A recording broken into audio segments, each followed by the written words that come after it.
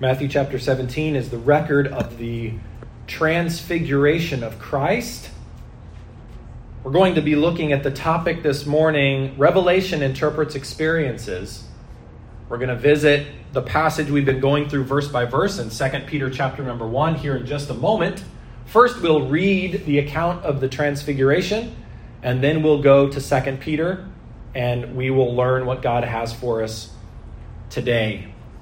Matthew 17 and verse 1 says, "And after 6 days Jesus taketh Peter and James and John his brother, and bringeth them up into an high mountain apart, and was transfigured before them, and his face did shine as the sun, and his raiment was white as the light. And behold, there appeared unto them Moses and Elias talking with him. Then answered Peter and said unto Jesus, Lord, it is good for us to be here. If thou wilt, let us make here 3 tabernacles, one for thee, one for Moses, and one for Elias. While he yet spake, behold, a bright cloud overshadowed them. And behold, a voice out of the cloud, which said, This is my beloved Son, in whom I am well pleased. Hear ye him. And when the disciples heard it, they fell on their face and were sore afraid. And Jesus came and touched them and said, Arise, and be not afraid. When they had lifted up their eyes, they saw no man save Jesus only." And let's pray together. Father, I pray in the name of Jesus Christ, you would help me now as I preach your word. I pray, God, that you would help us to see the importance of a faith that has experiences, but also that those experiences must be guided by your word. Father, I pray you would help us to realize the folly of making experience the rule of truth in our life and not the word of God being the rule of truth in our life. Lord, I pray if there's someone here today that's not sure, if they're not sure that they're saved, I pray that today they would realize that they need to be saved. God, I pray you'd help me as I preach. Fill me with your spirit. Use me, I pray, in Jesus' name. Amen. Let's take a moment. Let's go back to our passage in 2 Peter, chapter number 1. 2 Peter, chapter 1.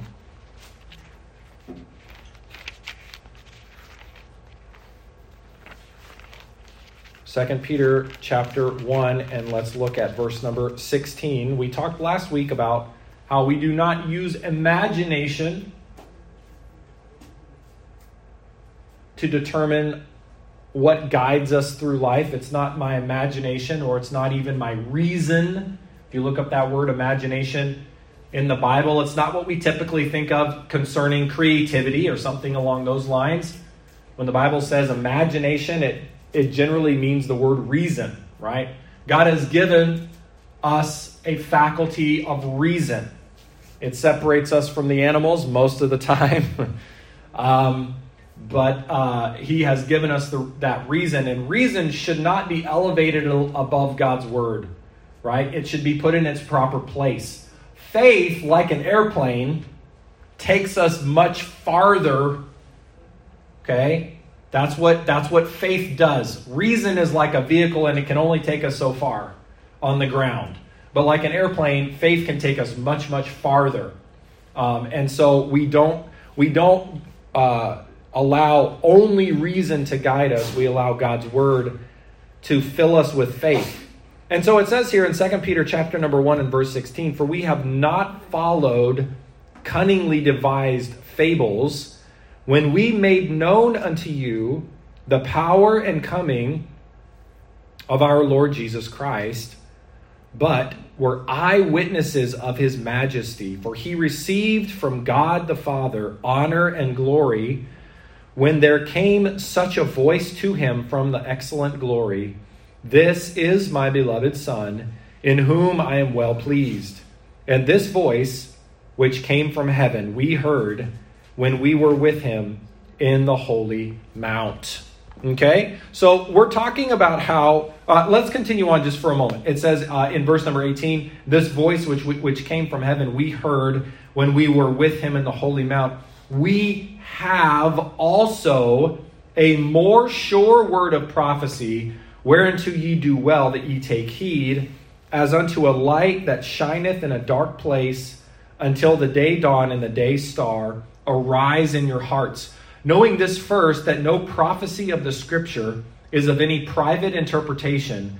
For the prophecy came not in old time by the will of man, but holy men of God spake as they were moved by the Holy Ghost. The Apostle Peter here is teaching us that we have not followed these clever fables. Okay, we're not following myths. We're not following legends. We're not following imagination or creativity, and we're not following just pure reason. Okay, and so he goes on to say, and so he's talking about imagination, and now he starts getting into experiences. Okay, he's giving us this experience that he had. It was an eyewitness experience. Okay? He's going to tell us things that he saw, and then he's going to tell us things that he heard. But then, notice he gives us this experience, and we are going to take the time to study this experience because it's important. But notice what he says in verse number 19. Okay? He's saying imagination, then he goes into experience. He says that God's revelation or God's word is more sure than our imagination, and it is more sure than our experiences.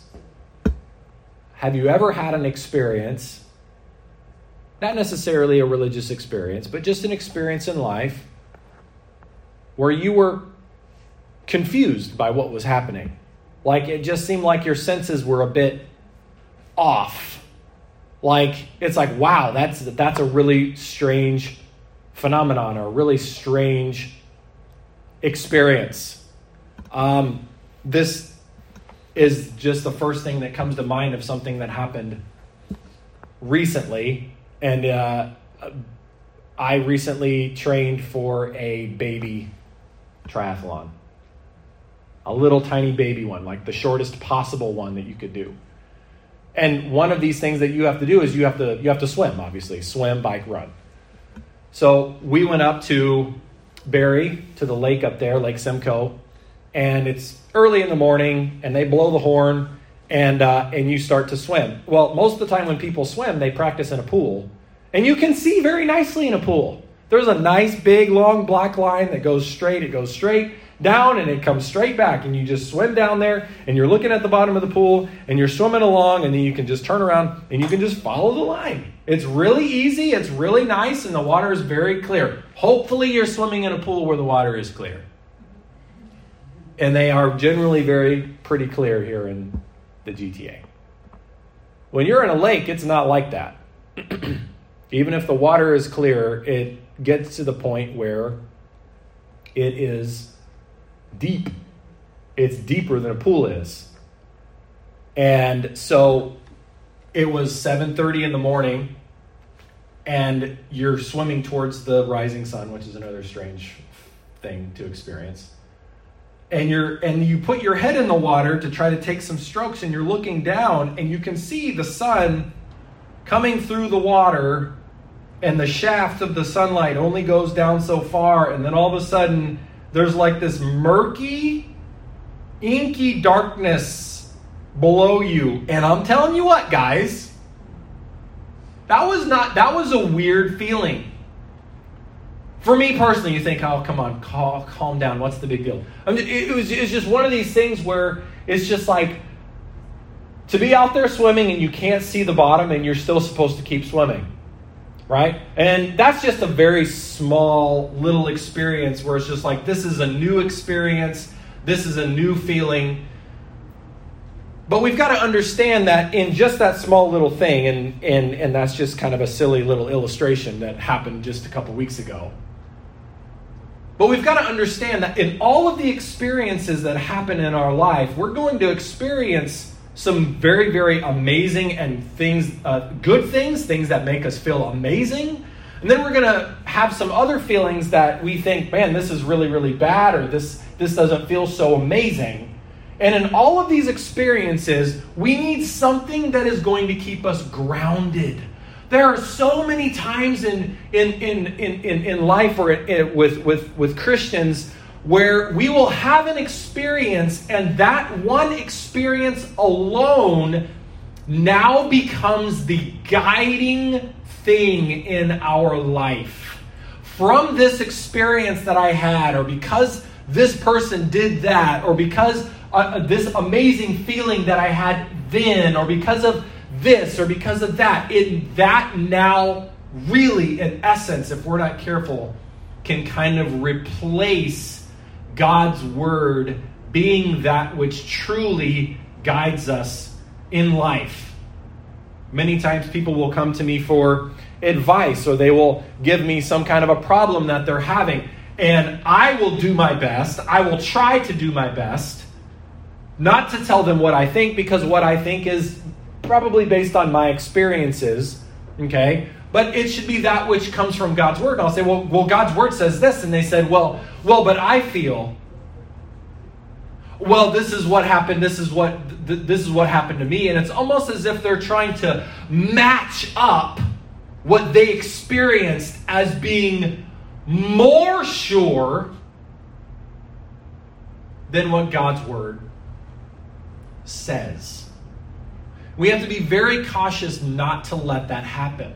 Imagine just for a moment if you were Peter and you're one of the three. At the invitation of Jesus, you go to the top of this mountain and you get to see what he saw. It would be very easy for that alone to become the guiding experience of your life, and not for your faith to rest on what Jesus said afterward or what his word says afterward. It would be very easy for Peter, when he had that experience, to come down off of the mountain and then for him to say, well, you need to have this experience as well. It would be very easy for him to say something like that. And we can see here that Peter is saying, yes, I did have this amazing experience. If we take a moment and look in verse number 16, he says, for we have not followed cunningly devised fables, when we made known unto you, he says two things here, the power and coming of our Lord Jesus Christ. It is important for us to realize that this thing that happened on the mountaintop, this was a demonstration of the power of Christ. And he says, this was a powerful experience. Jesus has the power to change our life. In this particular story, there was, again, it's described as powerful, but Jesus his whole ministry was typified by power. It says in Hebrews 1 and verse number 1, God, who at sundry times and in divers manners spake in time past unto the fathers by the prophets, hath in these last days spoken unto us by his Son, whom he hath appointed heir of all things, by whom also he made the worlds, who being in the brightness of his glory, and the express image of his person, and upholding all things by the word of his power, when he had by himself purged our sins, sat down on the right hand of the majesty on high. Jesus says in Matthew 28, we can look in Matthew 28. Matthew 28 and verse number 18, it says, and Jesus came and spake unto them, saying, all power is given unto me in heaven and in earth. Peter is describing, and he's saying, this experience was a powerful experience because Jesus is powerful.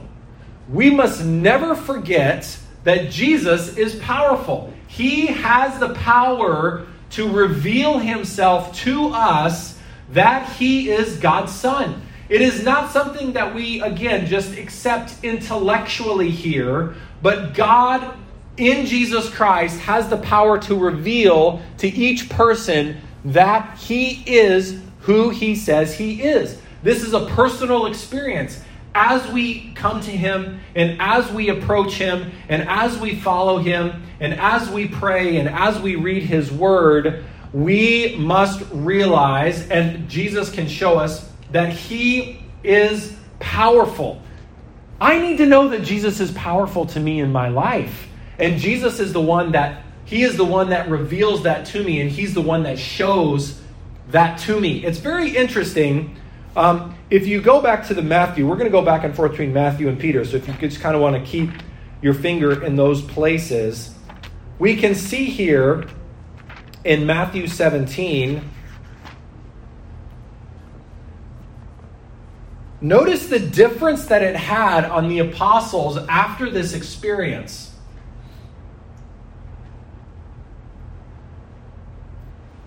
It says in verse 6, and when the disciples heard it, they fell on their face and were sore afraid. And Jesus came and touched them and said, "Arise and be not afraid." And when they had lifted up their eyes, they saw no man save Jesus only. And as they came down from the mountain, Jesus charged them, saying, "Tell the vision to no man until the Son of Man be risen again from the dead."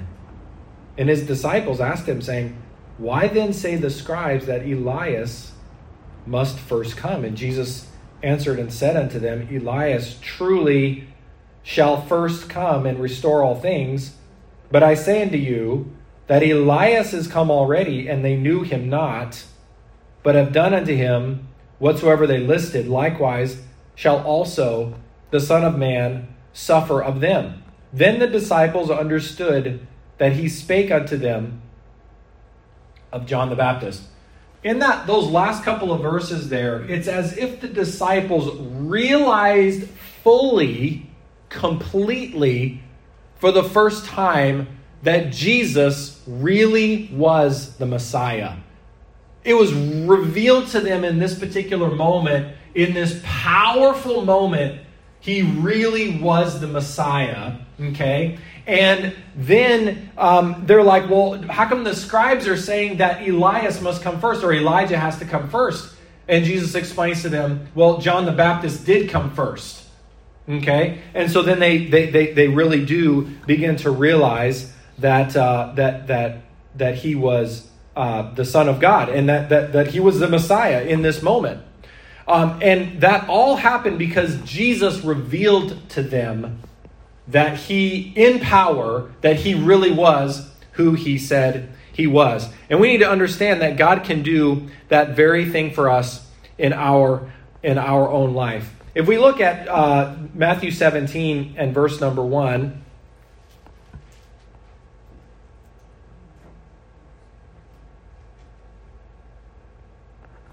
why do we need to make sure that the Word of God is our guide in experiences?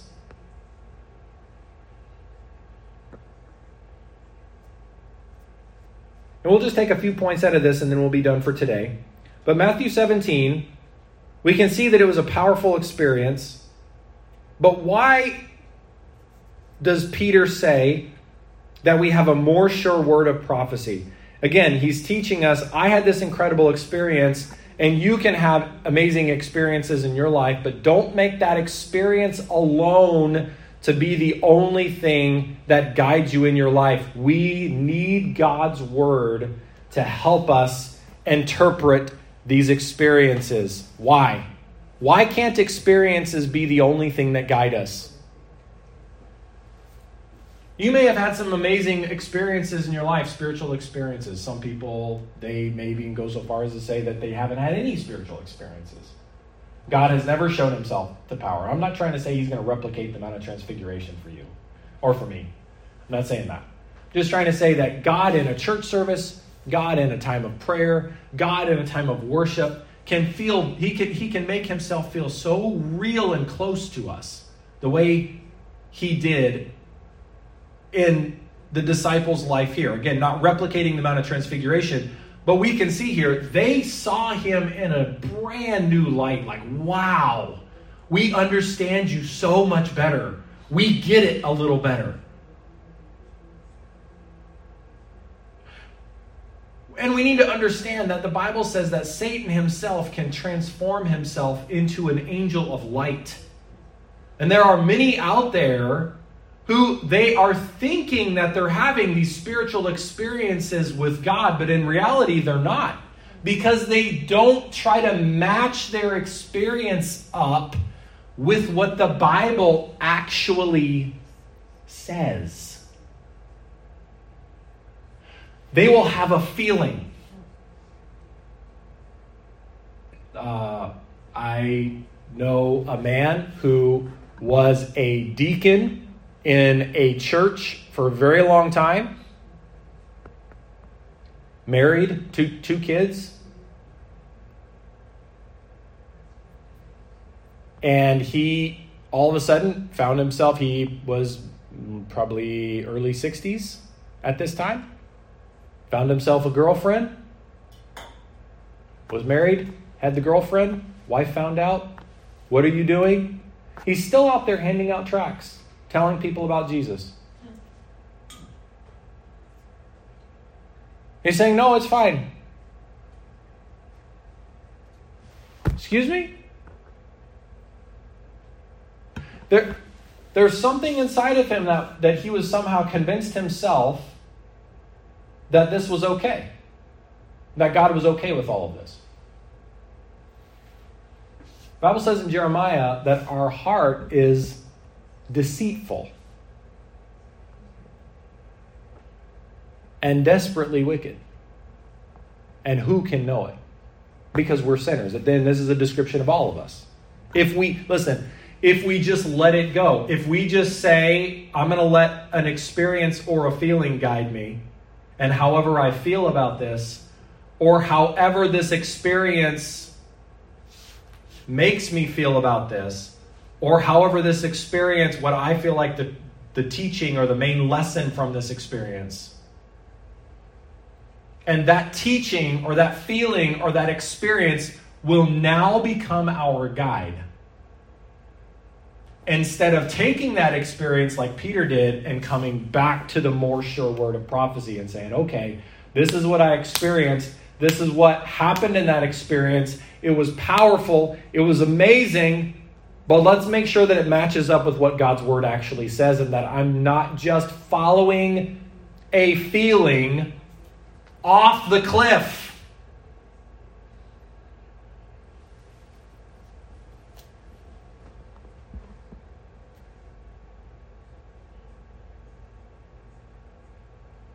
It says in Matthew 17 and verse 1, and after 6 days Jesus taketh Peter and James and John his brother and bringing them up into a high mountain apart.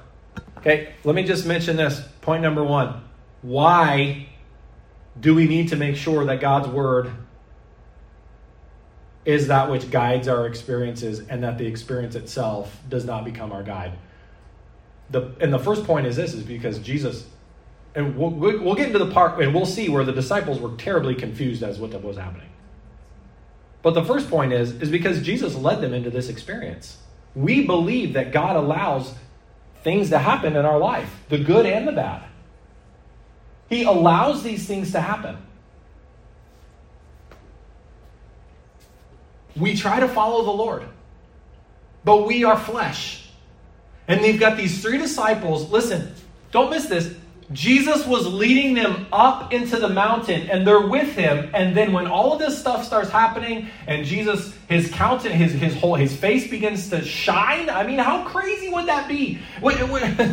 He's shining. Basically what happened was he was changed to be on earth the way he is in heaven. That's what happened in this moment. Okay?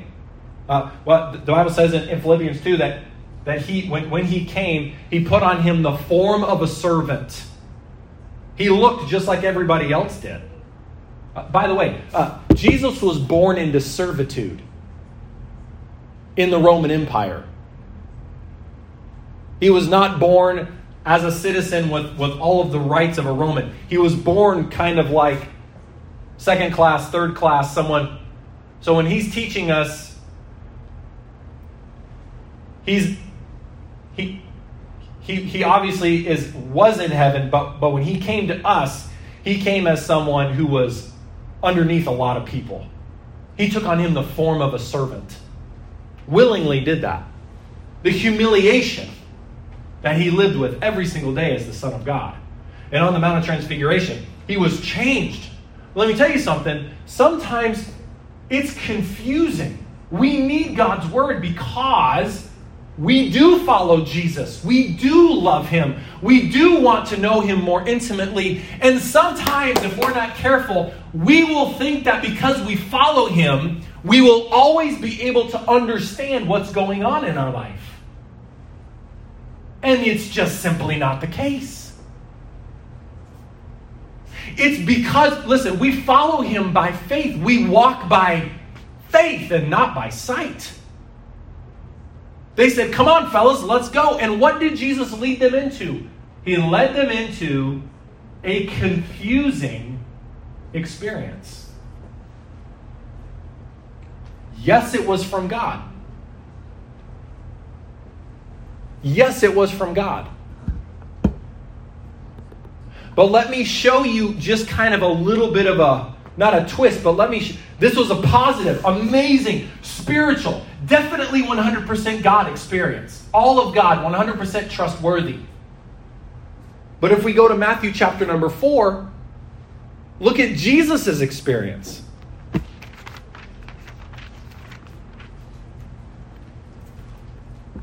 We need God's word because why?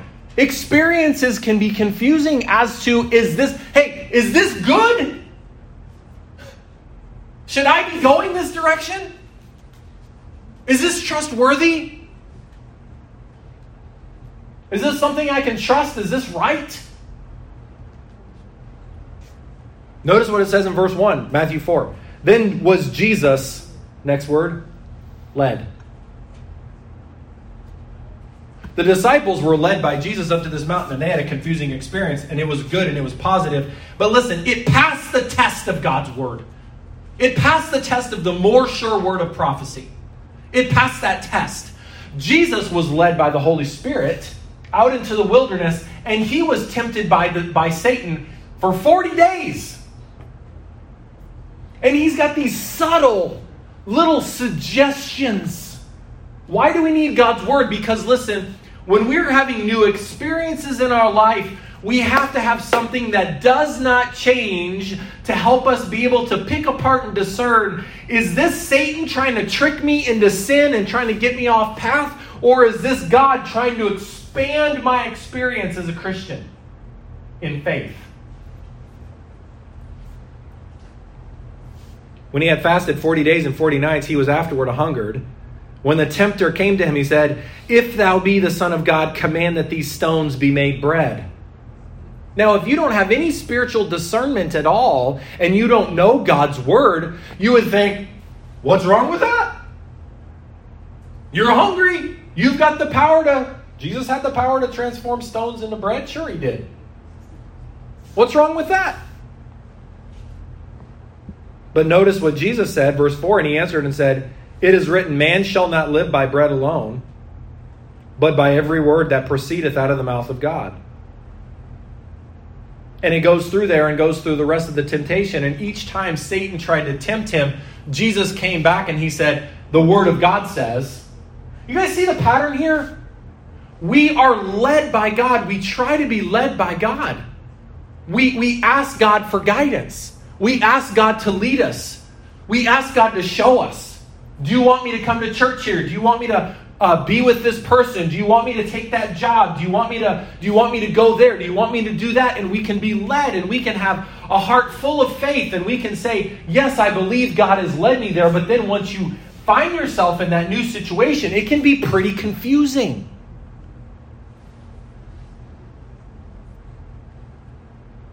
And we need God's word to bring us back to clarity. What you see on Google Maps is not the same as what you see in real life. Yeah, the roads are the same, but it looks so simple on Google Maps. Right? sometimes. It looks so simple.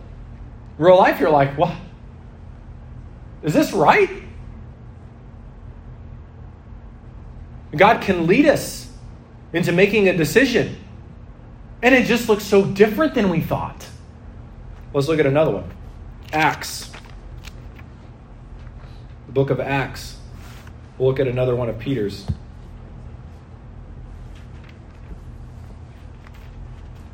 Acts 10.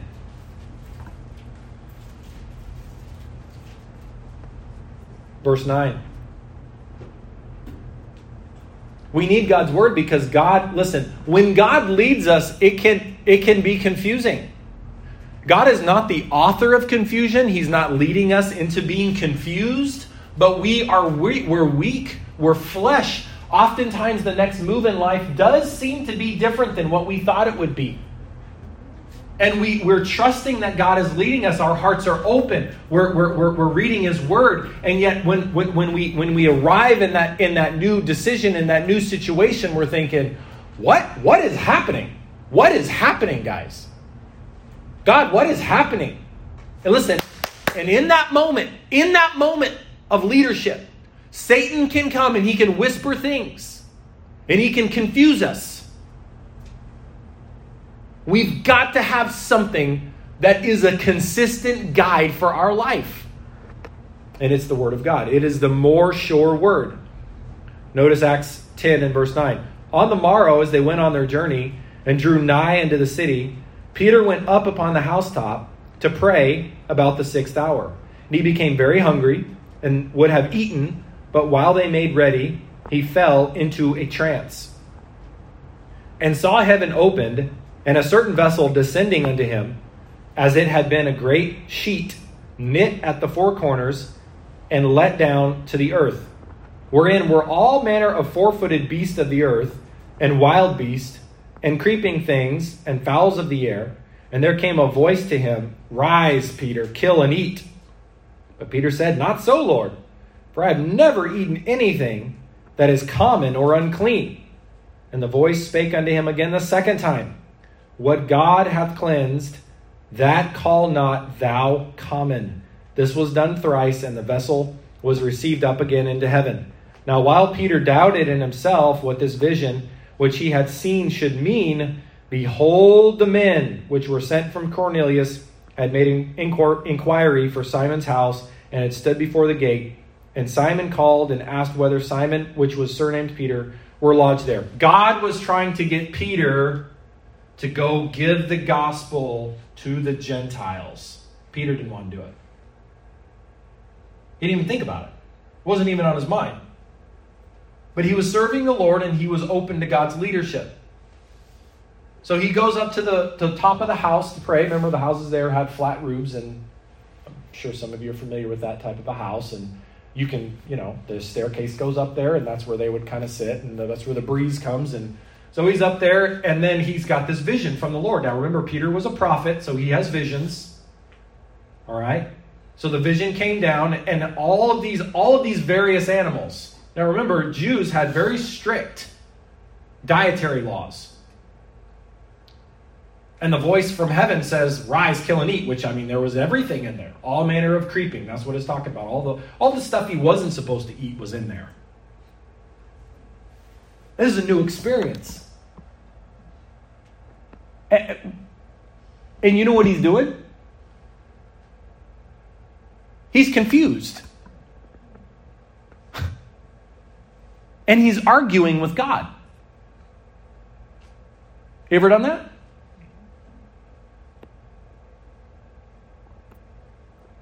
No, not so, Lord. Good Christian. Peter's a good Christian. A prophet, an apostle. The same guy that wrote 2 Peter that we're reading later on. Same guy. And God's trying to get the gospel to the whole Gentile world, and Peter's over here saying, no. God, I'm open to your leadership, but I'm not doing that. Confused. Notice it says in verse number 17, Now while Peter doubted in himself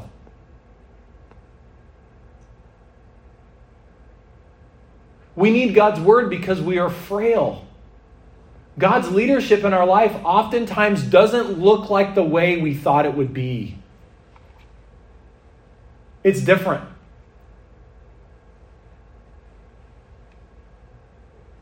Experiences that God wants us to have can be confusing. The batteries in my thing just went out. Experiences that God wants us to have can be confusing. And if we're not careful in that confusion and in that leadership that God is leading us, if we don't go to God's word the way Jesus did when he was tempted in his new experience, and we don't have God's word to guide us in that new experience that God wants us to have, to make our faith grow, for us to go farther for God, for other people to greatly benefit. If we don't go to God's word, then we will end up falling into the temptation of Satan, and our life will get more difficult and more confusing and more frustrating. Guys, listen. It is amazing. I wish sometimes preachers feel so limited. I wish that I could just... Sometimes I feel like I'm preaching about a gift that's all wrapped up, and I wish I could just rip it open and just show it to you clearly.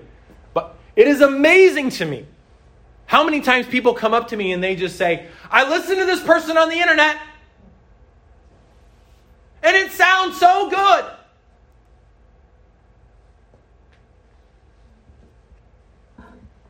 Or they start making decisions and they start going off in their life and they start walking away from church and walking away from God and walking away. And there's like, oh no, I pray all the time and God's leading me. And it's just like, I've got these feelings and I know God.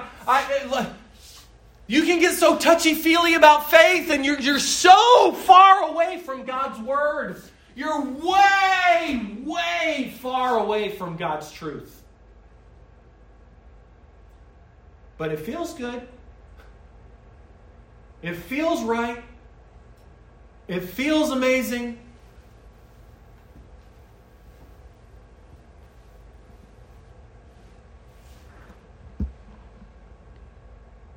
I think I'm just going to follow my own path. I think I'm just going to craft my own spiritual experience. People will say, oh,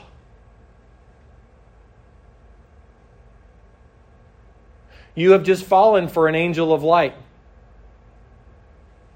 That was Satan, who's transformed himself into an angel of light. How do you know? How can you say that to people?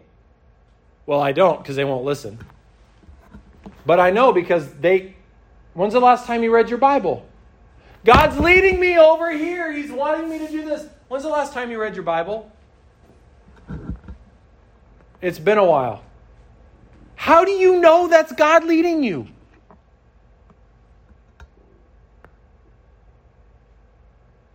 Oh, I saw this thing, it popped up on the internet, and I have a feeling that's God telling me to.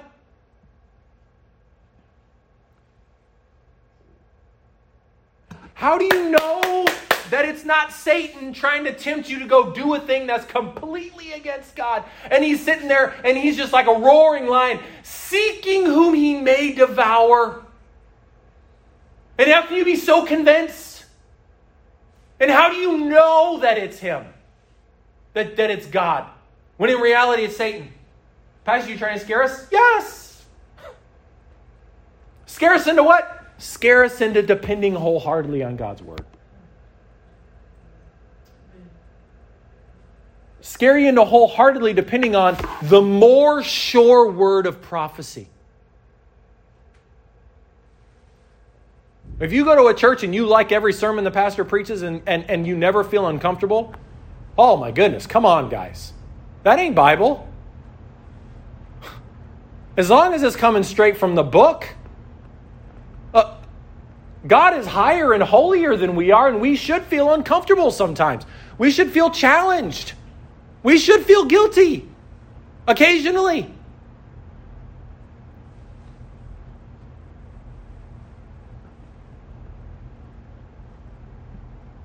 Peter here was confused.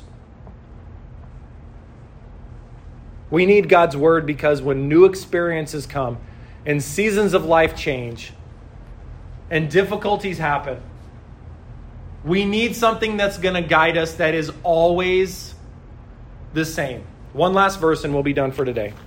1 Peter, this is 1 Peter chapter 1. 1 Peter, please.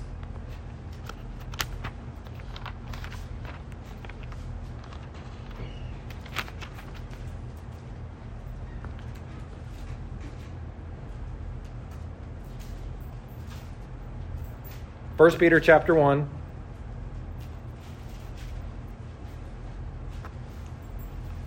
First Peter 1, verse 22. Seeing ye have purified your souls in obeying the truth through the Spirit unto unfeigned love of the brethren, see that ye love one another with a pure heart fervently, being born again, not of corruptible seed, but of incorruptible, by the word of God which liveth and abideth forever. For all flesh is as grass, and all the glory of man is as the flower of grass. The grass withereth, and the flower thereof falleth away. Notice, verse 24 it's just describing grass. It's comparing us to grass. Flowers and grass is temporary. It shoots up and then the next day it's gone. And that's why we need something that is more durable than just our own ability to interpret a feeling or an experience. Grass. Look at verse 25. But the word of the Lord endureth forever. Thank God. And this is the word which by the gospel is preached unto you. I need something that transcends my feelings, that helps me interpret my experiences, that shows me whether or not something in that confusing moment is God leading me, like Jesus leading the men up to the top, or Peter with this vision that comes down, even though it's uncomfortable and it's something I've never done before, but it's faith and God is or it's, no, that's a temptation. That's Satan. He's trying to get you to do the wrong thing. How do I know the difference? God's word will teach you the difference. That has to be the rule in my life. It's revelation. It's God's revelation in his word over experiences. Everybody bow your heads, please, and close your eyes.